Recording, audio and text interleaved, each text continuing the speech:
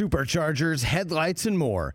With over 122 million parts, eBay Motors has everything you need to maintain your vehicle and level it up to peak performance.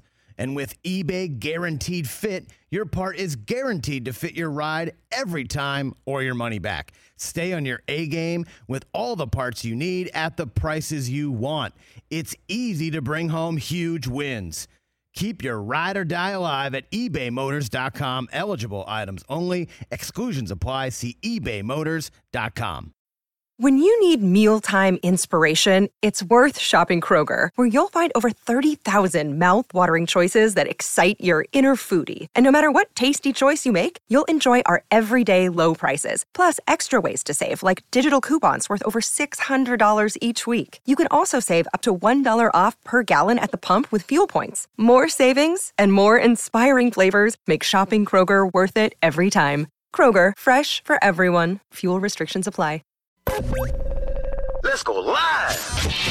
Introducing. This is the Rich Eisen Show. Get the word out. Rich Eisen Show. Live from the Rich Eisen Show studio in Los Angeles. I haven't shot a basketball maybe April 5th. Can't wait to hear Rasheed Wallace talk to Anthony Davis. I think that should just be taped. Today's guests: author Alan Shipnuck, Fox Sports NFL analyst Michael Vick, ESPN NBA analyst Jeff Van Gundy, plus your phone calls and more. And now, it's Rich Eisen. Yes, it is. Welcome to this edition of the Rich Eisen Show live on a Tuesday, right in the middle of the month of June in 2022. Back here in the chair of the Rich Eisen Show. Took off yesterday, tapped out to be at my two youngest's step-up ceremony in their grade school. Watched them step up from 3rd to 4th grade and from 5th to 6th grade. Wow. Big day yesterday. Glad I was able to tap out, and I appreciate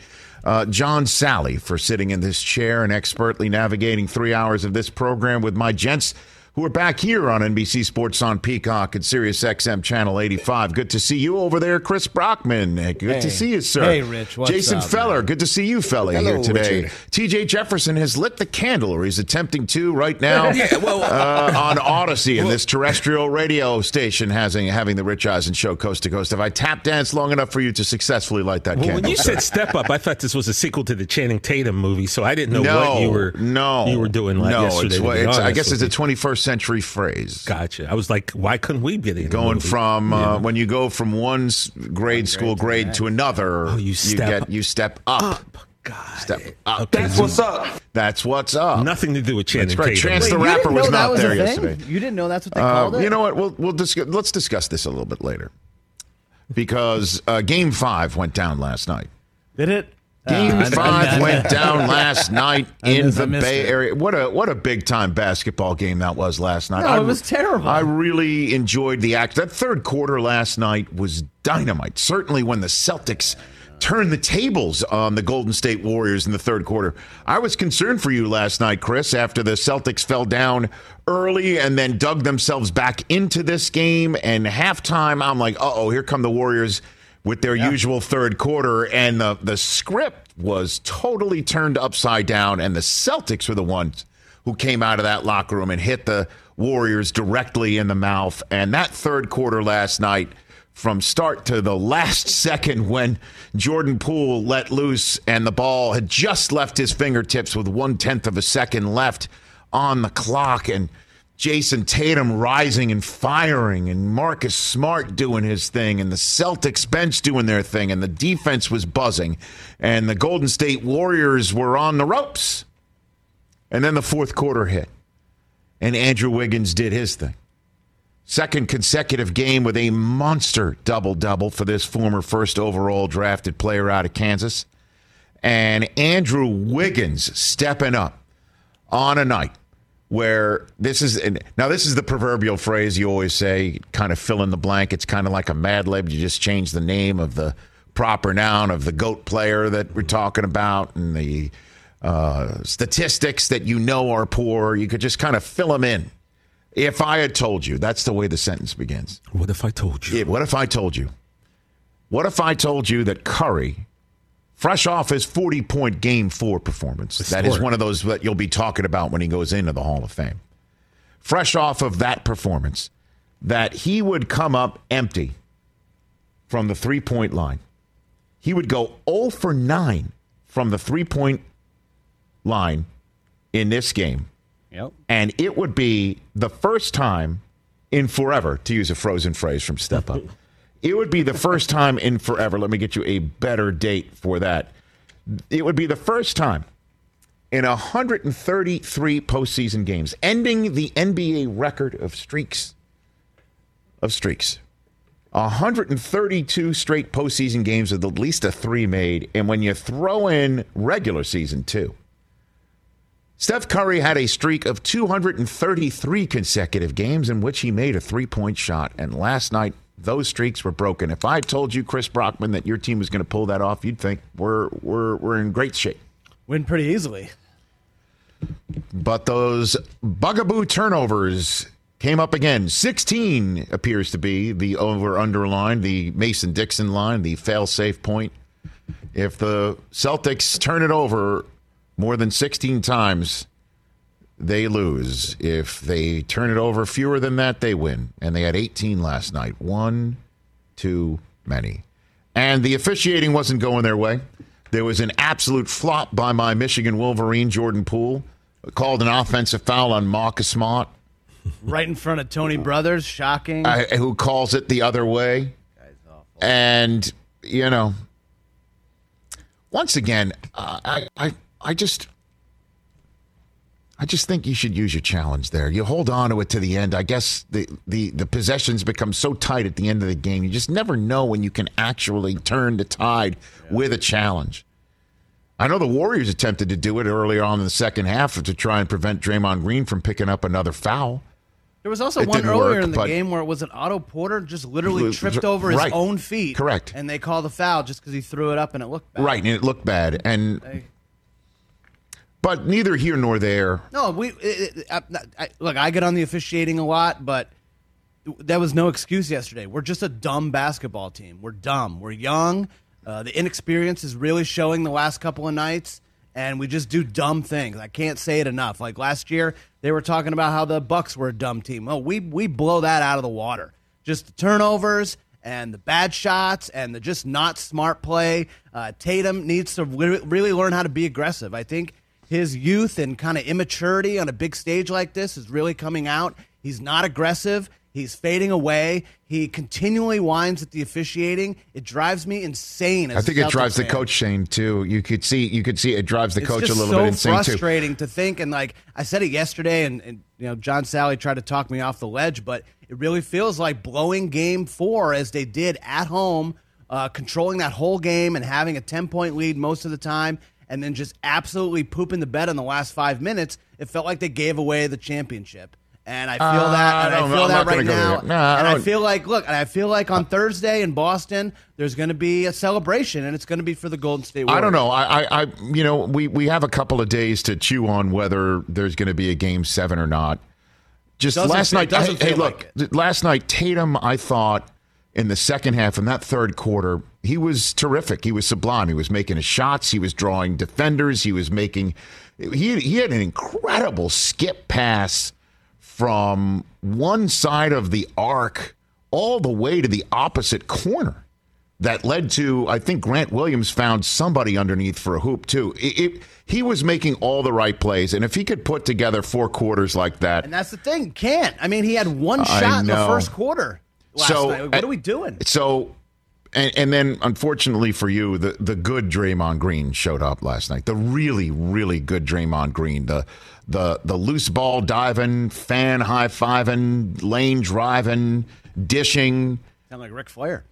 Draymond Green. That's what we saw last night in the first quarter when Steph began having his 0 for night.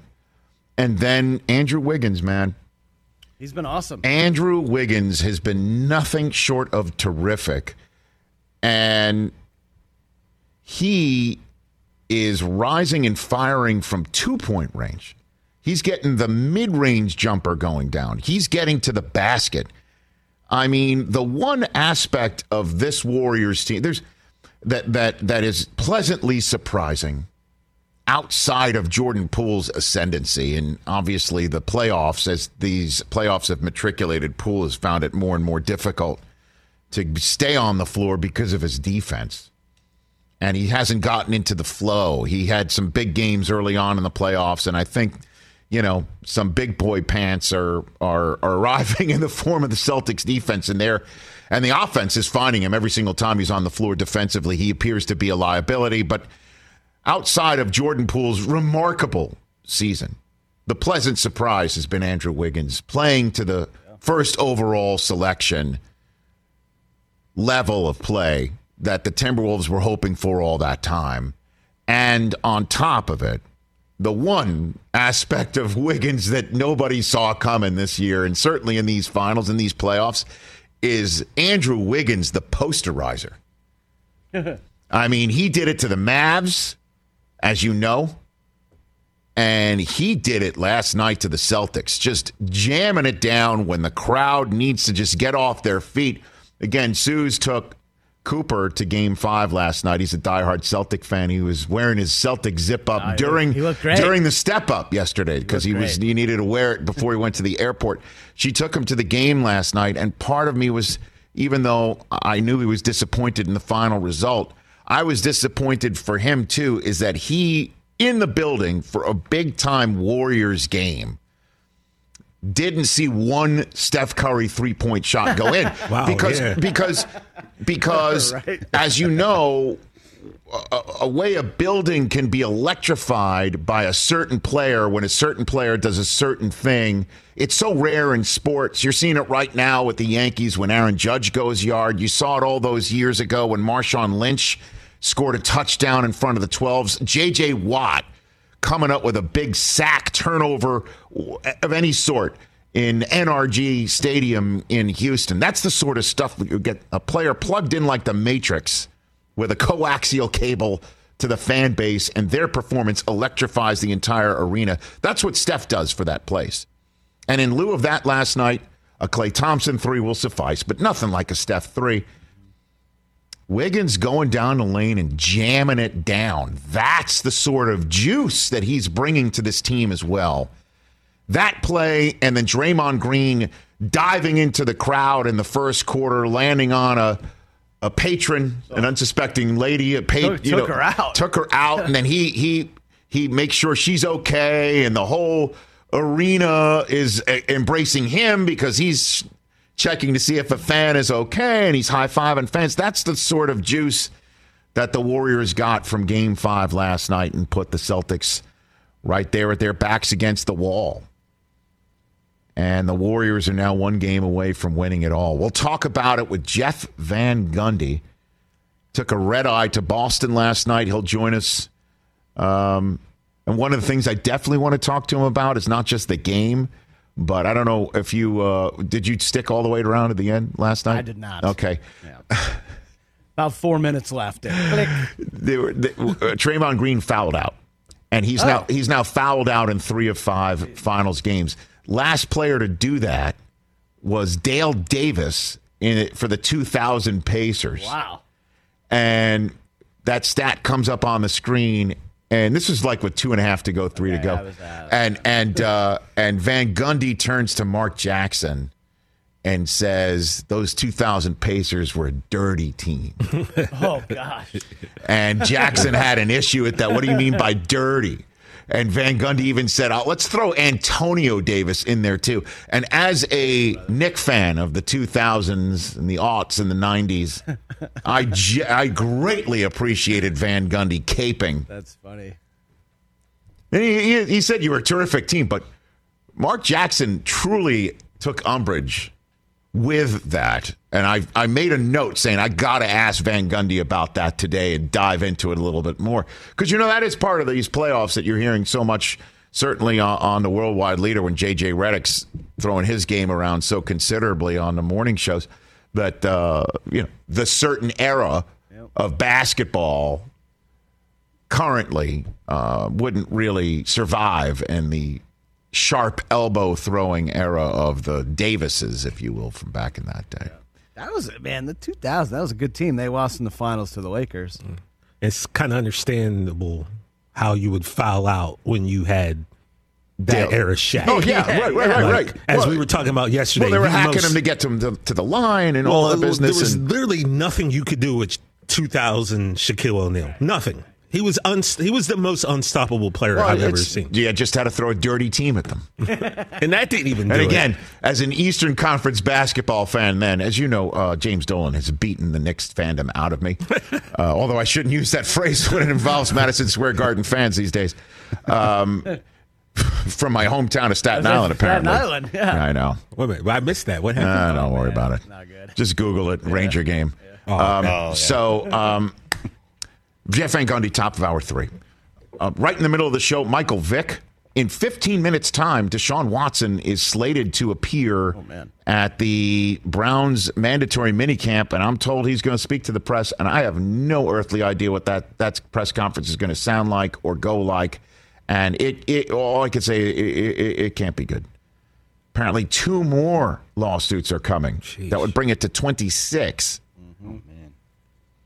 And by all accounts, Watson looks terrific in camp. FYI. He's an awesome player. FYI. So, mandatory minicamp, final week of that this week. Michael Vick will be joining us in the middle of hour number 2 to just talk some ball, talk some football. But coming up next on this program, we're going to talk a little bit of golf. It's the United States Open week. And we're fresh off of the first LIV golf tournament week. The RBC Canadian Open wrapped up with, is he your favorite player right now, Rory McIlroy? If we're going to put Tiger off to the side just because he's kind of going through his own things, yeah, for sure, I think so. I love Rory. And he came up with the dub. He was spectacular over there. And he threw a little bit of shade. And so we're going to talk about all this with Alan Shipnuck, the reporter of the Fire Pit Collective and the author of that unauthorized biography of Phil. He's the one who also got removed from a LIV tournament press conference last week with Greg Norman staring it all down and then denying that he even knew that it took place. Alan Shipnuck will join us from the Country Club in Brookline, Mass., where, by the way, the 99 Ryder Cup went down all those years ago. I was at one of those days. Really? Yeah. Oh, man, that's awesome. Yeah, it was just a hop, skip, and a jump from Bristol then. And I was trying to date Susie Schuster, who had the tickets. Those are always our favorite stories. Yes. Nailed it. Because I'll have questions. Oh, my God. So there's all of that. Why am I I'm too damn honest in this chair. How about the other day? I share too much. Yeah, but it's so good. Chris, the other day I said, how quickly did he ask her out again after she turned him down? And he was like, immediately. No, you didn't ask me that. You're like, the 8-ball you asked me that assuming that it took a very long time. You were going to use that information against me. When I was asking the Magic 8-Ball a question, it said, ask again, try again later, and I went right away. And you're like, hold on a minute, how long did it take till you ask Susie out again after she first rejected you? A couple days. And you had no idea my answer was just as fast as me asking the 8-Ball another question. Cracking up at home from that. At any rate, Alan Shipnuck's going to join us. That was when the days Del Tufo came to work. 844-204-RICH is the number to dial. Don't you dare move. There's lots going on in the world of the National Football League. The Cowboys want to run the football. Yeah. With their quarterback. Oh, my gosh. It's going to be an overreaction Tuesday because I was out yesterday. Thanks again to the John Sally for sitting in this here chair. It was fun checking all that out on our YouTube page, youtube.com/Rich Eisen Show. We are back with, in case you missed how Rory handled his win in Canada and Phil's appearance in front of the media at the U.S. Open yesterday, causing me a little bit of concern. We'll hit on all that with Alan Shipnuck of the Fire Pit Collective and best-selling author and a man who knows what it looks like to see a man in London without a neck telling him to get out of a press conference.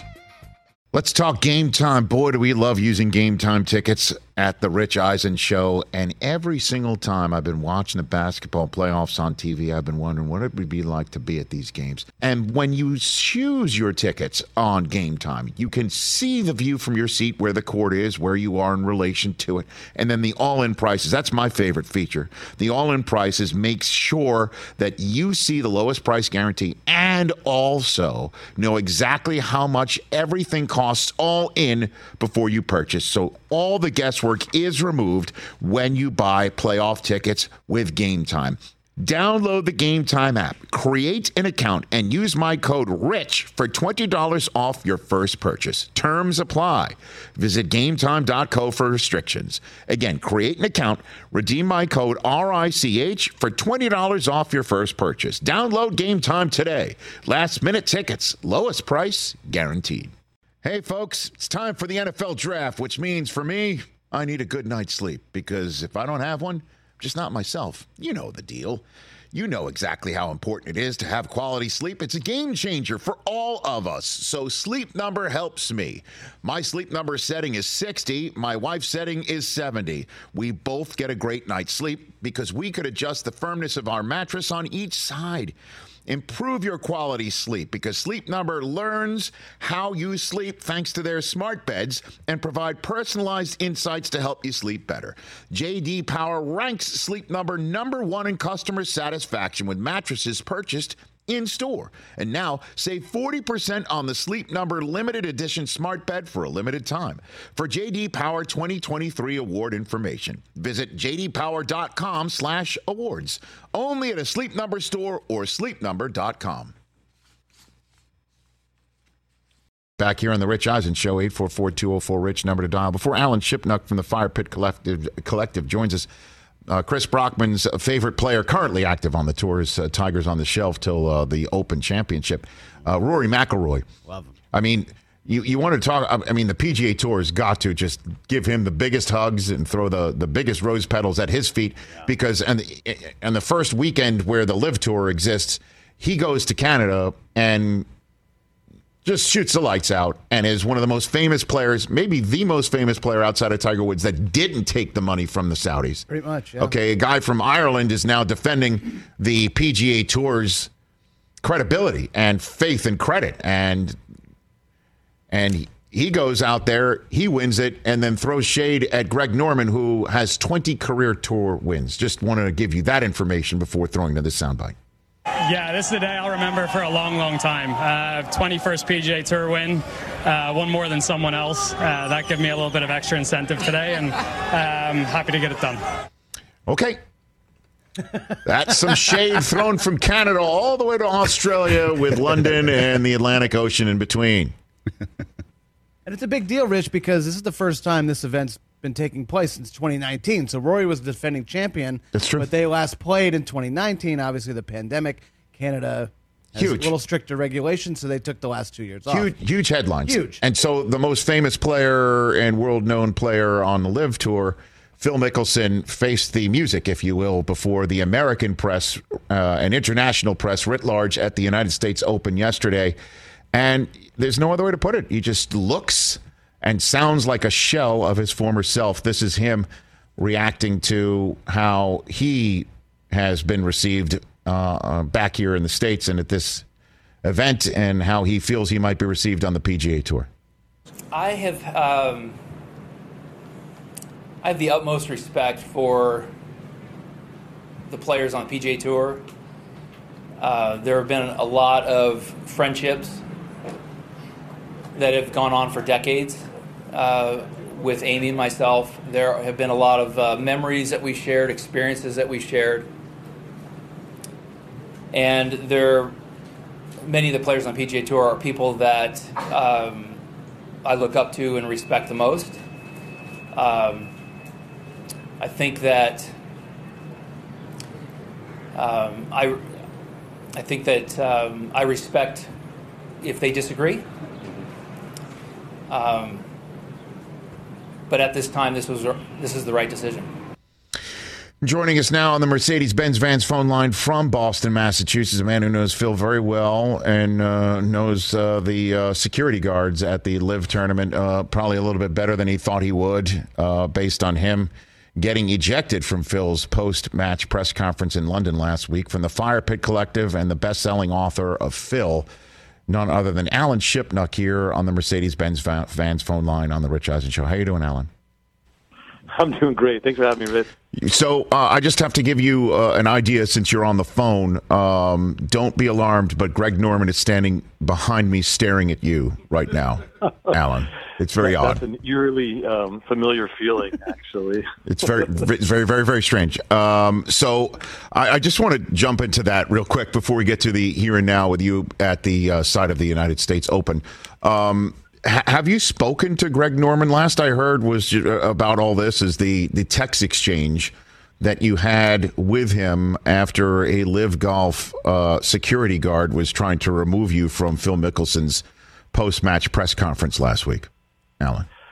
Yeah, Greg never responded to my text. And then actually the next day I was walking into the tournament and he was coming in my direction with his public relations flack, and she said, "Hi, Alan." I was like, "Oh, hi, Jane. Hi, Greg." And he never looked at me, just kept marching forward. It was kind of awkward. And then he didn't come in after, could have been one of the crowning moments of his life. He actually launched this Live thing, and setting aside all the geopolitical questions, I mean, it's pretty impressive what they built from scratch. And he did it. He pulled it off. And I thought he would come into the press room and crow about it, but he was ducking reporters again. So I haven't had any chance to chat things over with Greg and haven't even really made eye contact with him. So it was, I guess it's on brand. He just kind of, he just didn't want to deal with me or the repercussions of what he had done. So so he is standing behind you as you are being removed from this press conference. You text him about it. He says essentially, "Oh, thanks for letting me know. I had no idea." You then text him the photograph showing how he knew exactly what was happening. He had a complete idea. He totally knew. And then he doesn't even respond to that. He just ghosts you after that. Is that what you're saying? That's a good verb, yeah. An interesting twist in the days afterwards, doing some investigative reporting, which is actually not really, that's too strong a term, but it turns out that it wasn't Greg. This is what I'm told. You have to take all the grain of salt. Sure. But it wasn't Greg who actually called the goons on me. It was actually Phil's people. And Greg could have had some plausible deniability if he wasn't standing right there watching. I mean, it's his show. He could have certainly stepped in and said, "Gents, how can I help here?" Or, he was certainly in a position to intervene. He just let it happen. So it's kind of you can spread the culpability. I mean, it's actually, to me, it's more troubling, really. And I don't even know if Phil knew what was going on. He was up there talking, and I was kind of in the back row of this scrum.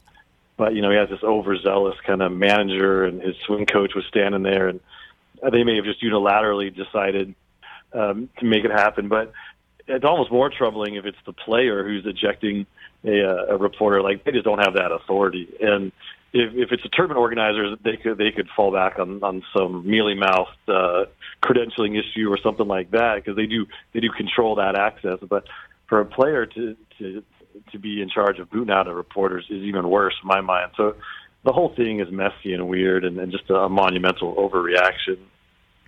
Well, I mean, so then let me just ask you what, some others who, when I tweeted about it and spoke about it last week, responded with, and I'll place it before you since you're telling me you believe Phil's people were the ones who removed you from the press conference, and then we could move on since I know that reporters don't want to be part of the story. But what about the idea that what else would you, Alan, expect from appearing at a Phil Mickelson press event at the Live Golf Tournament, since it was you who put the quote out there and you're doing your job? But what about that narrative, Alan? How do you respond to that? Yeah, I mean, Phil doesn't have to answer my questions. He could blow it off, or he could come back at me. But it's pretty weak to just not even allow a reporter to stand there and do their job. And same with the tournament organizers. They credentialed me. Like if they're going to give me a credential, it makes no sense then be tacitly approve the ejection. Like, just if they didn't want me there, they should have credentialed me.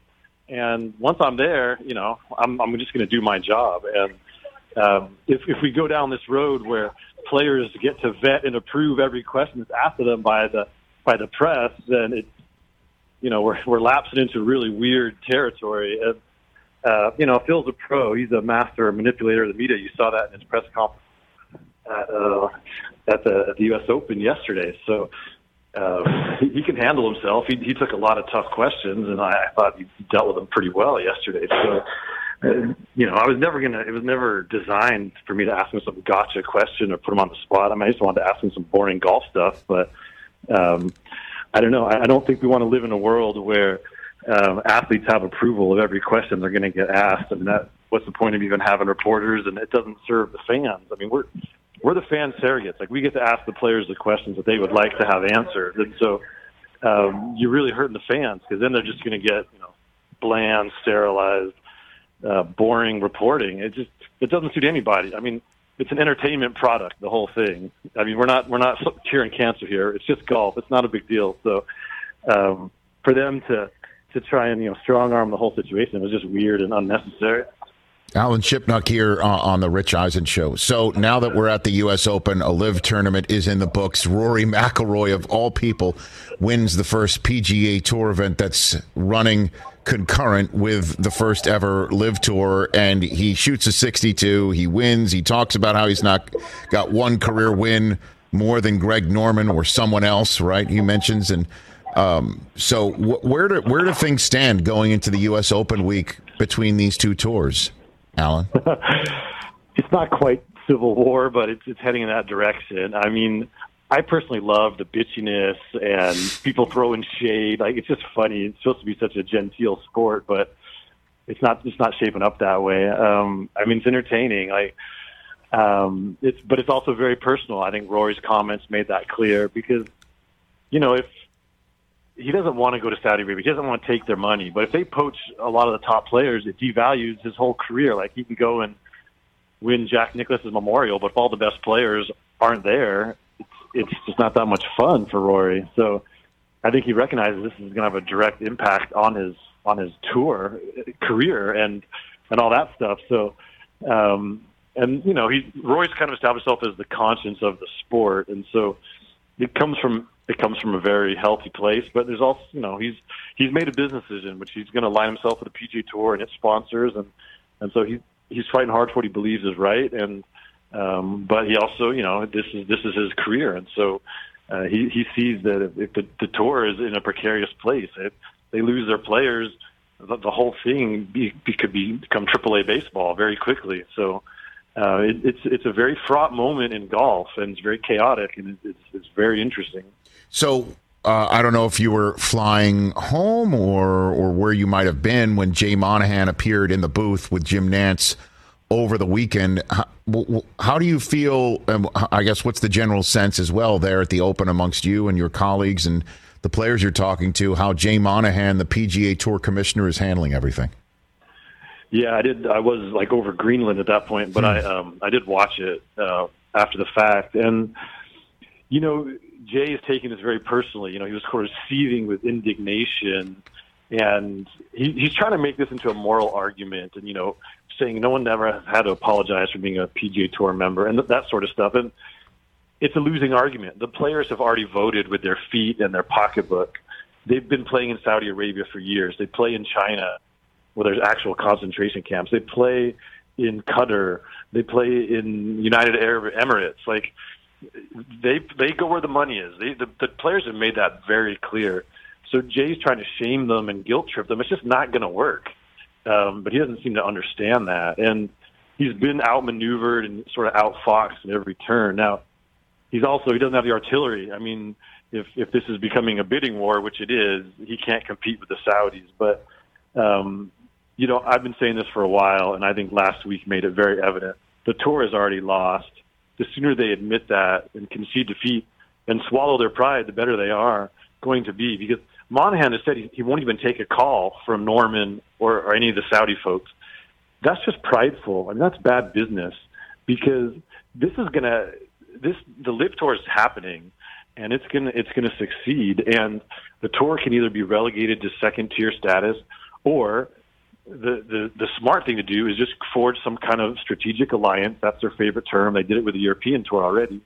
Absorb the LIV events, put them all in the fall when there's not very many good PGA Tour events anyway, and then the allow the players to maintain their tour membership. They can also cherry pick the live events, and then it's the best of both worlds for the players. They get to go back to Pebble Beach and the Riviera and all their favorite places. They get to cash in at these big money live events. For the PGA Tour, it's a win. They strengthen their schedule. They get to keep their stars. Now, and it's for the Saudis, it's a huge win because they're legitimized by the PGA Tour, which is obviously has a very proud, respected organization. So everybody wins. Golf fans get maybe more good tournaments, but that requires the Tour to admit that they've already lost, and they're very loath to do that because they've drawn this line in the sand that we're the good guys and they're the bad guys, and that's a hard negotiating position to be in when you villainize the other people. Like, so I think Monahan's going to have to figure this out because here at the Country Club in Boston, there's a lot of talk about who's going to jump next to the Saudis, and there's a lot of great young players who are now in that conversation. And the first wave where these old timers on the downside of their career decide to go to the LIV Tour, and the Tour could spin that like, well, they're just riding off into the sunset. But Bryson DeChambeau is still a young guy who's not even in his prime. And if you lose a Colin Morikawa and a Xander Schauffele and some of these other young talents, the PGA Tour has a huge problem. So this is a very important crossroads that Monahan is at, and he's going to have to take a different tack because what he's doing is not working. Well, you're at the a USGA event this week, and they immediately said when there was this LIV Tour, I guess breakout. And they said everyone could play the U.S. Open. What about the Royal and Ancient, and what about Augusta? Because I understand it's not their fight. I mean, it's just not their fight. Like, those organizations put on one tournament a year, right? And and they care about having the best players, the best field, the best championship. It's not in their interest to get involved in a turf war between rival tours. Like, on some level, they don't care.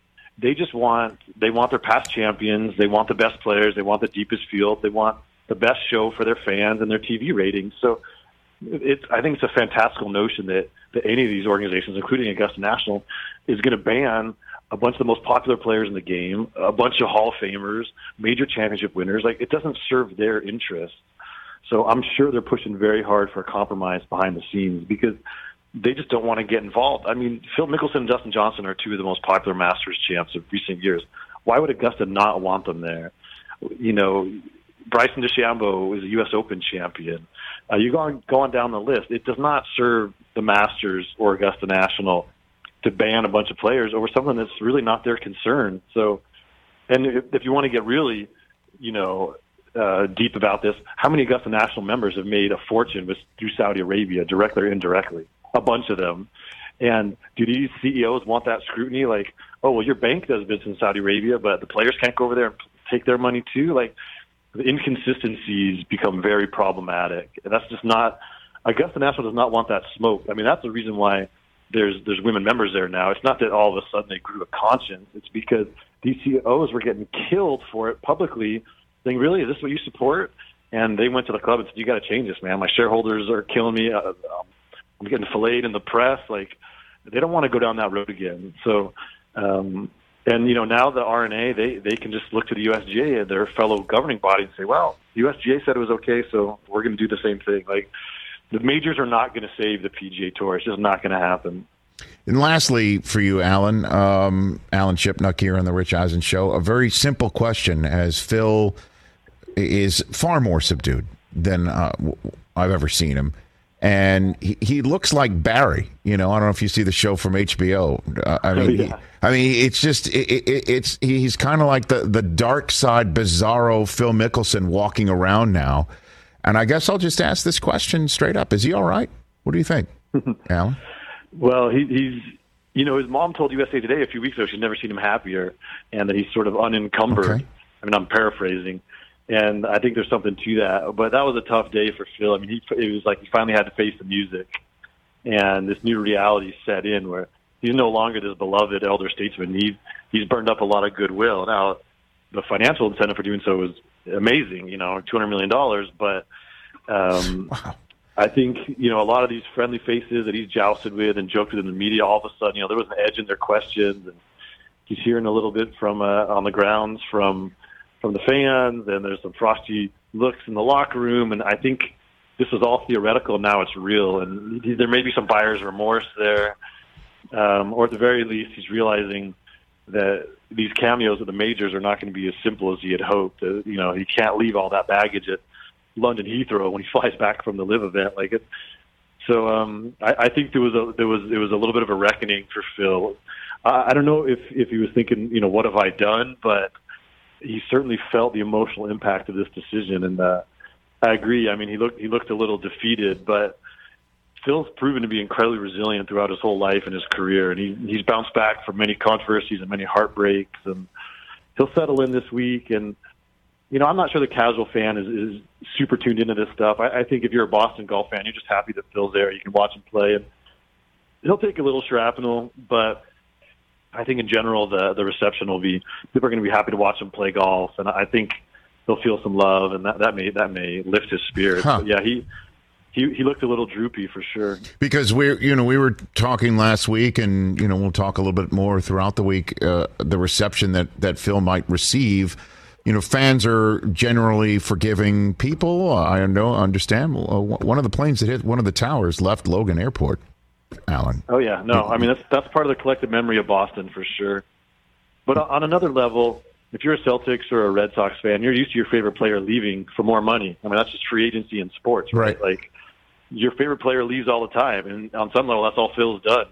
He exercised free agency rights. I was about to say, I don't know. Did you see Johnny Damon return to Fenway Park once upon a time, Alan? I mean, it was dicey. Yeah, even Wade Boggs. They're not as emotionally invested in Phil in that way. But now, obviously, the X factor in this is that the team that Phil is playing for, a lot of people find quite repugnant on.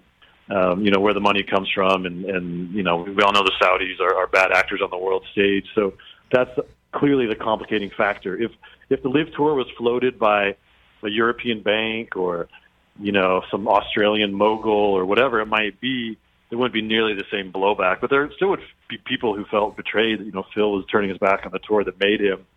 But there's a whole other element to this where it just feels a little dirty. But I don't know. It's going to be fascinating. I mean, I'll be out there on Thursday to take the temperature of the whole thing, and we shall see. I mean, it's going to be an interesting sociological moment for sure. And then the next LIV tournament is when and where, Alan? 2 weeks in Oregon, Pumpkin Ridge Golf Course. And so, a lot of players didn't want to fly over to London the week before the U.S. Open. But it'll be really interesting to see who turns up at Portland. We already know Patrick Reed and Bryson DeChambeau are going to be there. And Pat Perez, they're recent acquisitions of the LIV Tour.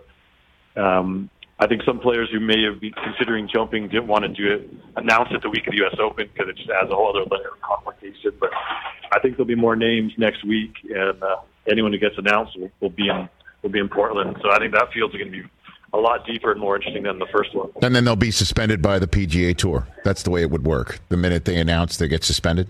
That's the way it goes now? Yeah, correct. But that's written in pencil, not in blood. I mean, it's all subject to negotiation, and they're suspended for now, but we'll see how long that lasts and how it all shakes out. What a time. Alan, thanks for the time. Greatly appreciate it. Keep your head on a swivel. You be well. All right. Always like talking to you, Rich. Thanks. All right, right back at you. At Alan Shipnuck on Twitter and Instagram, right here on The Rich Eisen Show.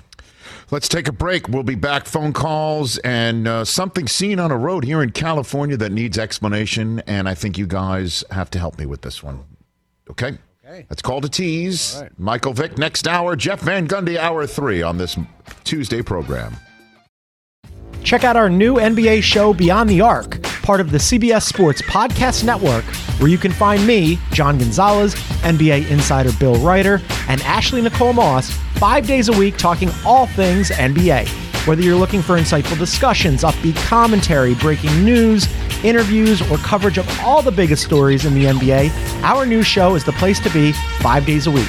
Download and follow Beyond the Arc on Apple Podcasts, Spotify, and wherever you get your favorite podcasts. What's up, everyone? It's Reality Steve, your #1 source for all things Bachelor Nation and reality TV.